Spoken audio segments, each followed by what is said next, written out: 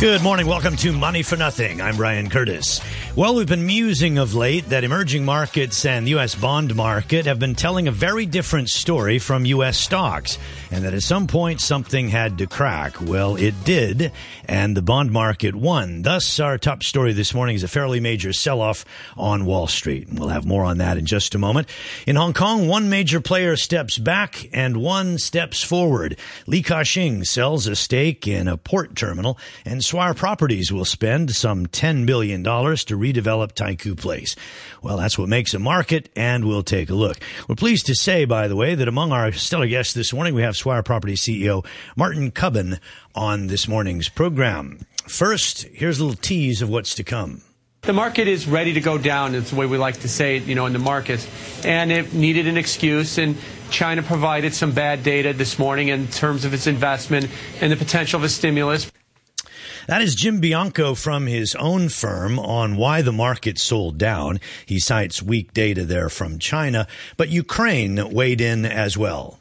We urge Russian Federation to pull back its military, to stop the incursion of an independent country, and to start a real dialogue, talks and negotiation, instead of intimidation and waging the war. Tough language there from Ukraine Prime Minister Arseniy Yatsenyuk. Also some tough commentary from Angela Merkel, the German Chancellor, and even the U.S. Secretary of State John Kerry. And all of that talk about Ukraine drove bond prices higher. The Ukraine story might be more pushing the bond yields down as a flight to quality. You're right. The bellicose language that's coming out of both sides from Russia and the United States makes it hard for investors to see what's the way out of this without it getting ugly. And there's a concern that it might just be that. Now, hopefully it won't get ugly and they'll find a way out, but it's getting harder with all the language that we've heard. And I think that's why you saw the big bond rally today more than in the stock market. Again, that's Jim Bianco from his own firm, Bianco Research.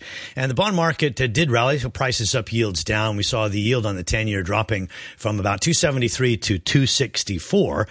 And also we saw a big move up in the yen.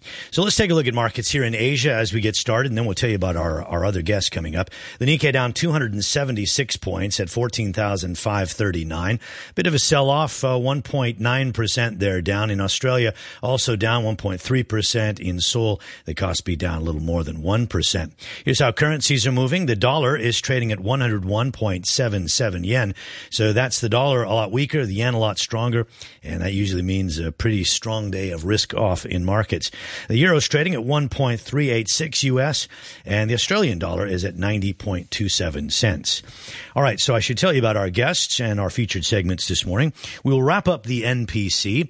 We'll take a look at the impact on banks, on real estate, and e-commerce. Joining us will be Fredrik Åkvist, who's founder of China RAI. We'll take a look at Tencent and its new stake in JD.com. Also, Keith Pogson from EY, the firm formerly known as Ernst & Young, will be with us to talk about banks. And, of course, we already mentioned properties. Martin Cubbin from the Swire Group coming up in just a moment. First, the news flow, beginning with the Wall Street sell-off. The S&P 500 down 1.2% at 1846. The Dow was down 231 points.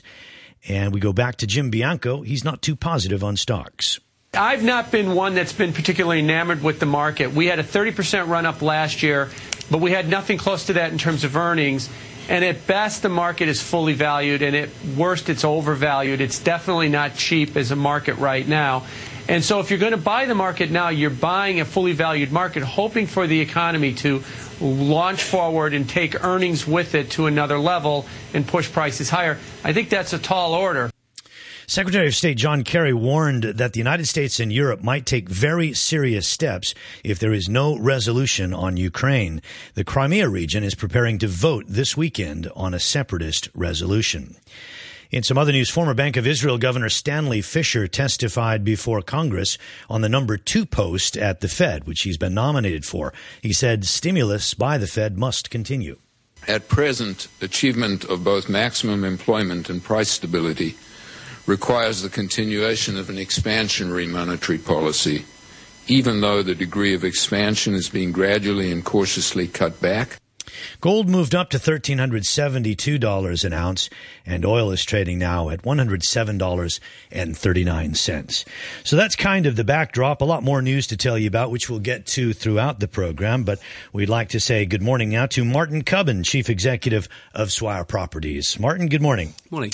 So Swire Properties spending some $10 billion to redevelop Taikoo Place. The redevelopment, not exactly new, but the price amount, $10 billion, that sounds like a lot of money, seems to show a strong commitment to Hong Kong. Yeah, we do have a strong commitment to Hong Kong. It's been our home for over 100 years. We still have a lot of confidence in its future. Quarry Bay is definitely our home. We have a great opportunity to reposition Taikoo Place.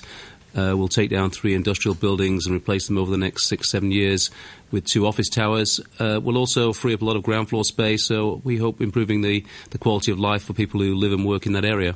So we brought you on to talk about the earnings as well. Swire Properties yesterday announcing an 8.5% drop in underlying profit to $6.35 billion. How would you characterize the year? The maths is pretty simple, really. We had about $1 billion less from residential sales because we have fewer apartments to sell. We had a $500 million increase in net rental income. So in terms of the core business, that sort of speaks reasonably well to it.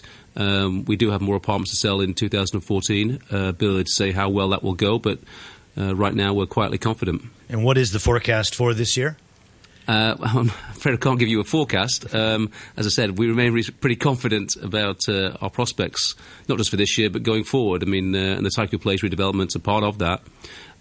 We do have quite a few apartments left to complete and to sell, and we hope that should provide reasonably strong earnings from residential sales over the next 2 or 3 years. Is that big Opus 11th floor flat still available? And we're holding it for you, Brian. Yeah, I'm not in the top 1%. I think you are, but not me. But that one is you took it off the market, right? I haven't followed it that closely, but is that something that you'll bring out this year, you think? We did have a tender for an apartment in Opus, and we did get some bids. They weren't quite enough. We're very happy to actually hold on to that property.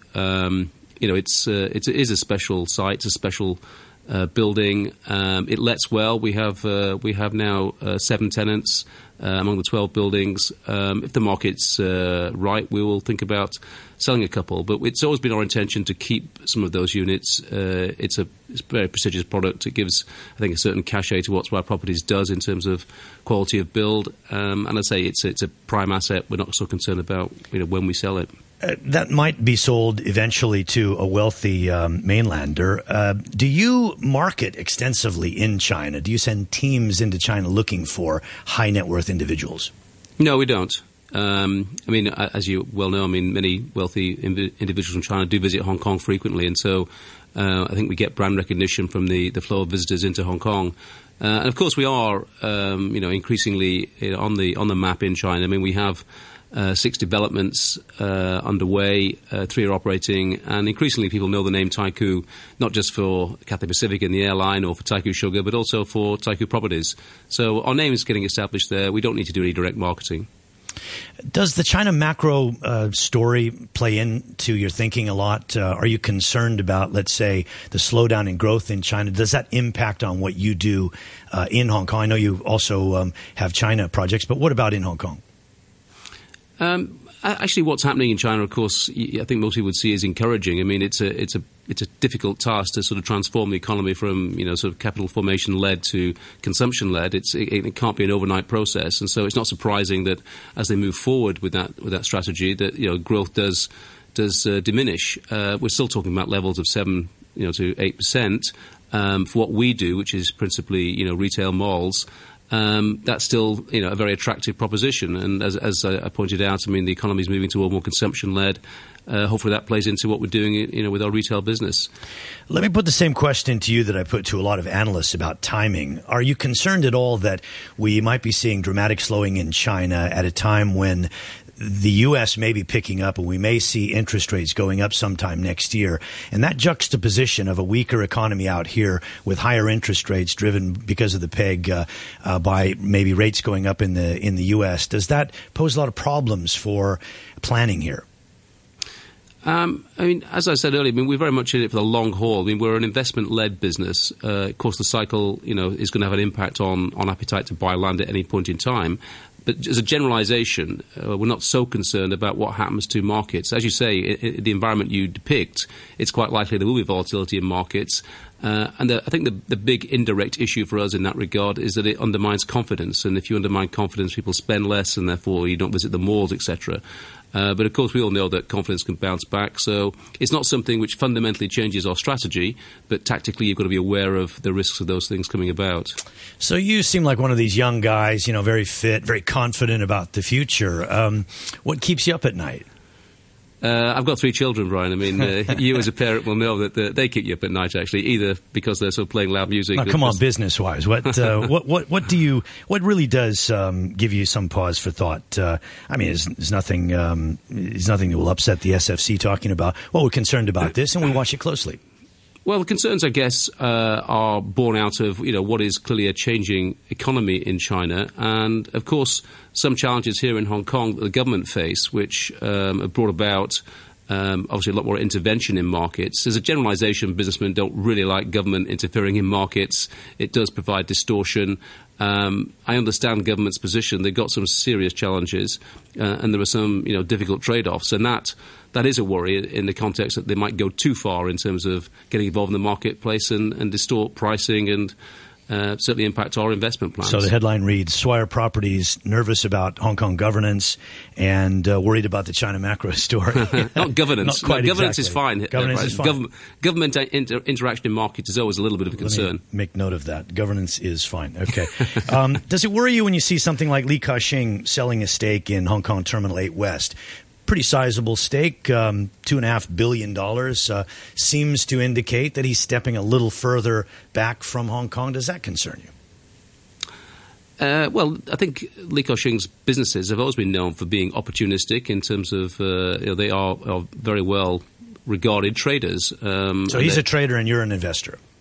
I mean, that's obviously a little bit simplistic, but certainly, Hutchison, Cheung Kong are better known for trading in and out of assets where they see opportunity. Yeah, it's true. Okay, just a final question, I guess. If you could kind of just summarize the overall outlook for this year. You say that you're reasonably confident. Is there anything out there that makes you take heart in the future? I take heart really from the fact that we've been able to continue to invest over the course of the last 18 months. And we talked about Taikoo Place, but we've bought a number of plots of land in Hong Kong. We've signed a recent joint venture agreement to build something in Dalian. So what gives me heart is that we've invested, I think, sensibly. I mean, not particularly aggressively, but sensibly, which should provide good organic growth from what we believe is our core competence, principally building shopping malls and apartments. Okay, Martin, thanks very much. Oh, just one final question. Given the mall stakes that you have, I mean, so many big shopping centers, does this explosion of e-commerce in China worry you, and might that happen here? It does. It's a bit naive to say that this is not going to take market share from existing malls. As ever with shopping, you've got to see it as entertainment, so therefore you've got to attract people to your malls with something which differentiates. It's, of course, a challenge, but one we're up for. Okay, Martin, thank you very much for joining us. Martin Cubbin, Chief Executive Officer of Swire Properties. Money for Nothing. The time is 17 minutes after 8.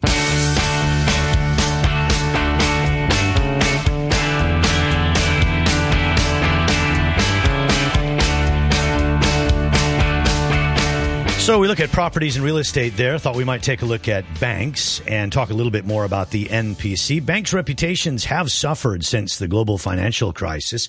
This is happening in ways that would appear to have been beyond repair, but a new report by EY, the firm we used to call Ernst & Young, indicates that things could be turning around. And we're joined on this program now by Keith Pogson, Senior Partner for Financial Services at EY. Good morning to you, Keith. Good morning, Brian. Yeah, good to have you here. That's a very interesting way of looking at things. And I heard something on NPR the other day that also bore this out, that J.P. Morgan and Goldman Sachs had fallen out of the top 40 for firms' reputation among graduating seniors from universities. I'm not sure if this is the same survey that you've done, but it does. But the survey also said that in the past year they had come back up to the top 10. So are you seeing something like that? Well, exactly so. We went out and we talked to more than 30,000 consumers on the streets around the world. And if you're a consumer down on the street, banking's got a lot better. You used to be very much in the, queue up in the branch. The guy sort of lines you up to sell you the product that the bank wants to sell. Now, very much akin to the Apple and Google of the world, it's all about the customer. The customer has control. They're online, they're on an ATM, they're on the telephone, whatever it happens to be. And the customer's having sort of tailored service for them. But what about the fallout from the financial crisis? The fact that banks were blamed in many quarters for the severe crisis, and the fact that they had to be bailed out. And you only need look around to see that the bonuses are rising back up again in the tens of millions of dollars for top executives.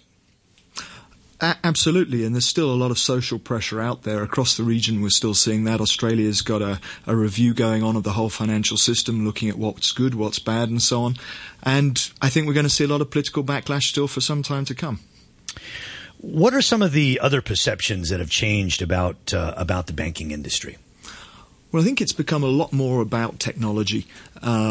Customers actually now want to self-serve. They're not very keen to actually go to branches. And if they do go to a branch, they actually want to have get advice.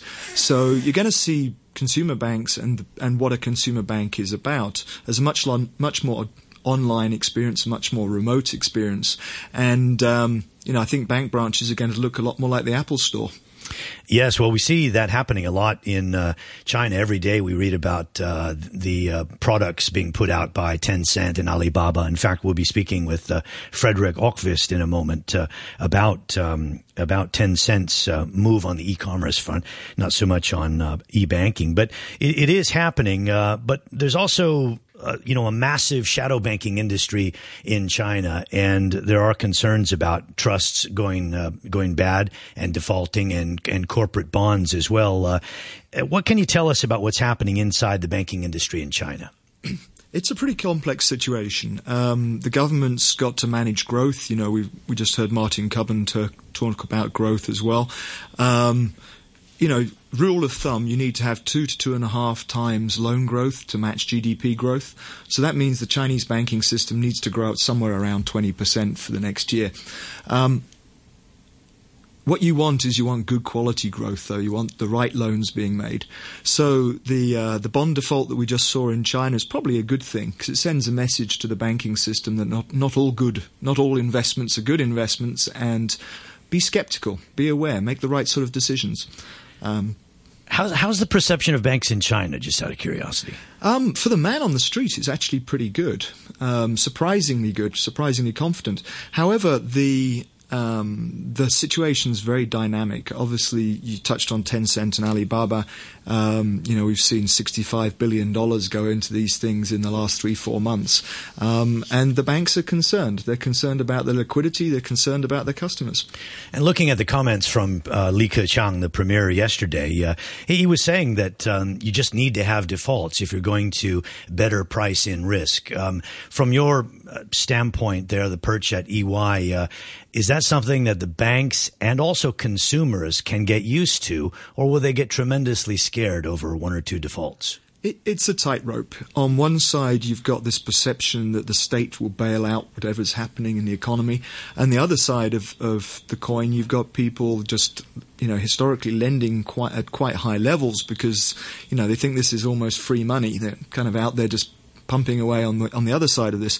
So, Premier Lee's exactly right. We need to have some, education in the market. The defaults create that education, but it has to be done in a way that doesn't frighten the customers away, frighten the banks away from the credit extension they need to make, but brings the discipline into the process and system.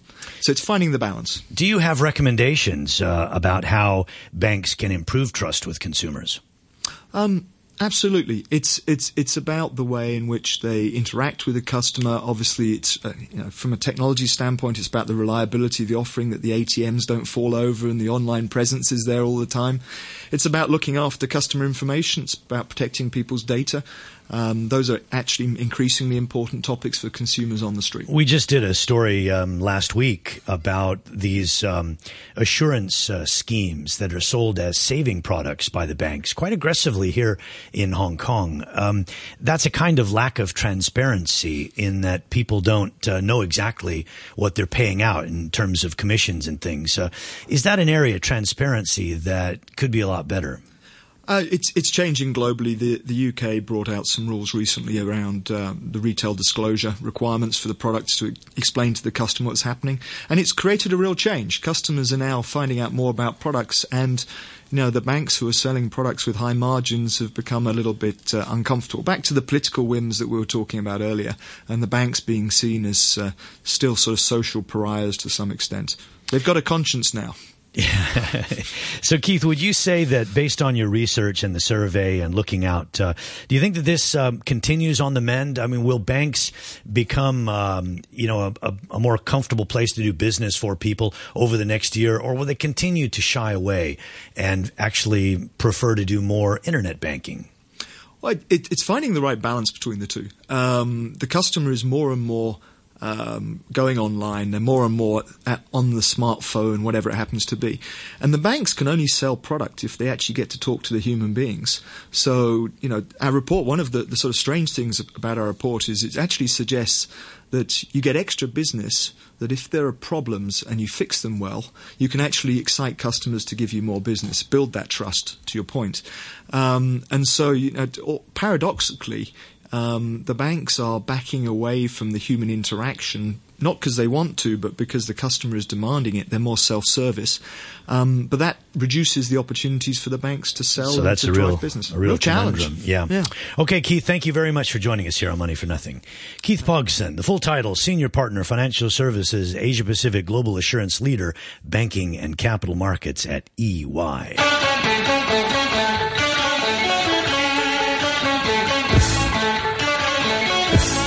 Wow, that sounds like something exciting is coming next, and it is. Frederick Ökvist, founder of China RAI, joins us on the program. Frederick, good morning. Welcome back to Money for Nothing. So Thanks for having me again. Yeah, very good to have you on the program. We thought we might speak a little bit about Tencent and its move into e-commerce and challenging Alibaba more, taking this 15% stake in JD.com. Perhaps you can also talk a little bit about the shadow banking products and wealth management products. But first, the move on JD.com. A smart move, it seems. Yeah, what it seems like is that Tencent has decided to sort of outsource their previous e-commerce ventures to JD, because there's a couple of small companies from Tencent involved in the deal as well. And it seems to be a part of like a larger M&A strategy from Tencent, where they're buying up companies that will complement the WeChat or Weixin platform very, very well. So what excites me the most is you see sort of a clear strategic path that Tencent seems to be on in creating this added value for WeChat. But are they overshooting a little bit? I mean, they're rushing into Alibaba's turf. Now they're rushing into internet banking. One worries, if you're a shareholder, I would think, one worries about this relentless speed that they're on. Yeah, I mean, when you look at the history of a lot of the Chinese companies, they tend to be very, very entrepreneurial, and the reason why they're spread across many businesses has often been that they've seen an opportunity in one business and they immediately go for it. And because of the high growth levels in China, this has been quite successful in the past. The question, of course, is will it continue to be? It's hard to say, but it seems like because all of these areas tie in so well to a central theme with Tencent, which is the Weixin platform, I would think that there's a strategic advantage for them there and something that they can actually leverage. And if we could just talk for a moment about the internet financing and selling wealth management products, we know that the Yui Bao from Alibaba seems to have gone, quite well, very, very successful. Some people questioning whether or not it could be as big as they say, some 400 billion. But how is Tencent moving on that front? How successful are they? Tencent are moving reasonably well. They're nowhere really close to where Alibaba is as of yet.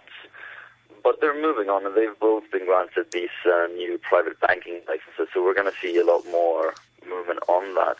I think we can certainly say that they've been very successful in raising money. All of these internet finance companies have been. But when we come to the question of how successful will they be long term, what type of investments are they actually making, it's a little bit harder to say.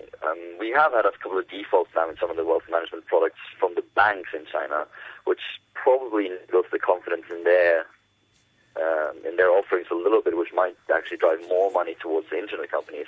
You wonder, though, if they're promising 6 to 7%, where they're getting that, what they're investing it in, maybe buying, because the deposit rate is only 3.3% for, I think, a 1-year CD. And they say they're in the interbank market, but, interbank rates, who knows exactly how transparent that is?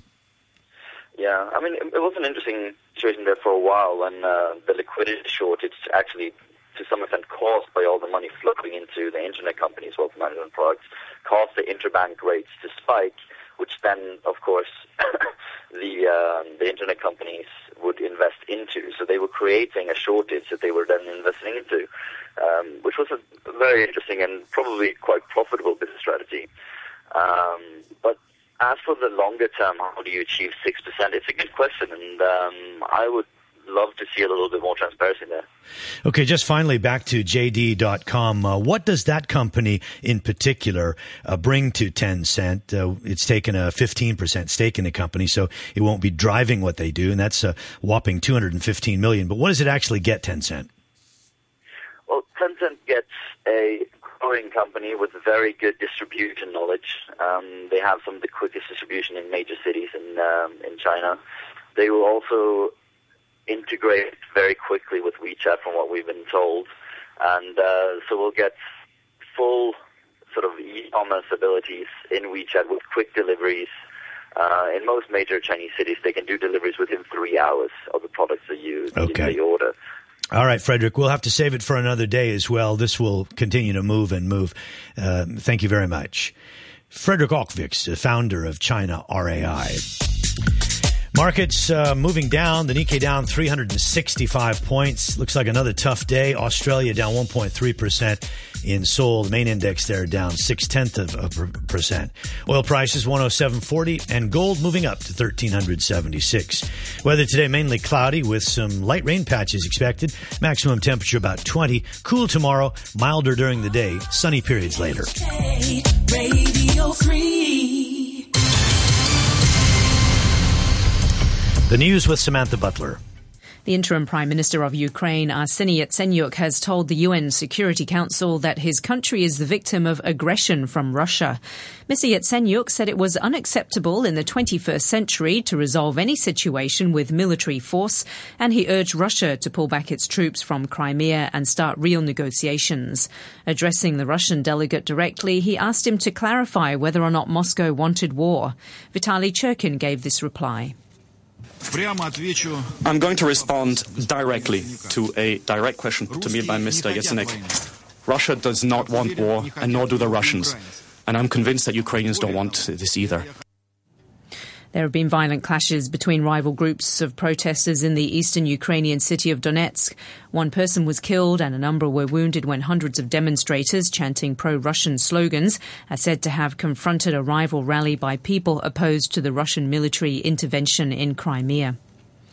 The White House says the search for a Malaysian airliner that disappeared on its way to Beijing on Saturday may be moving further west to the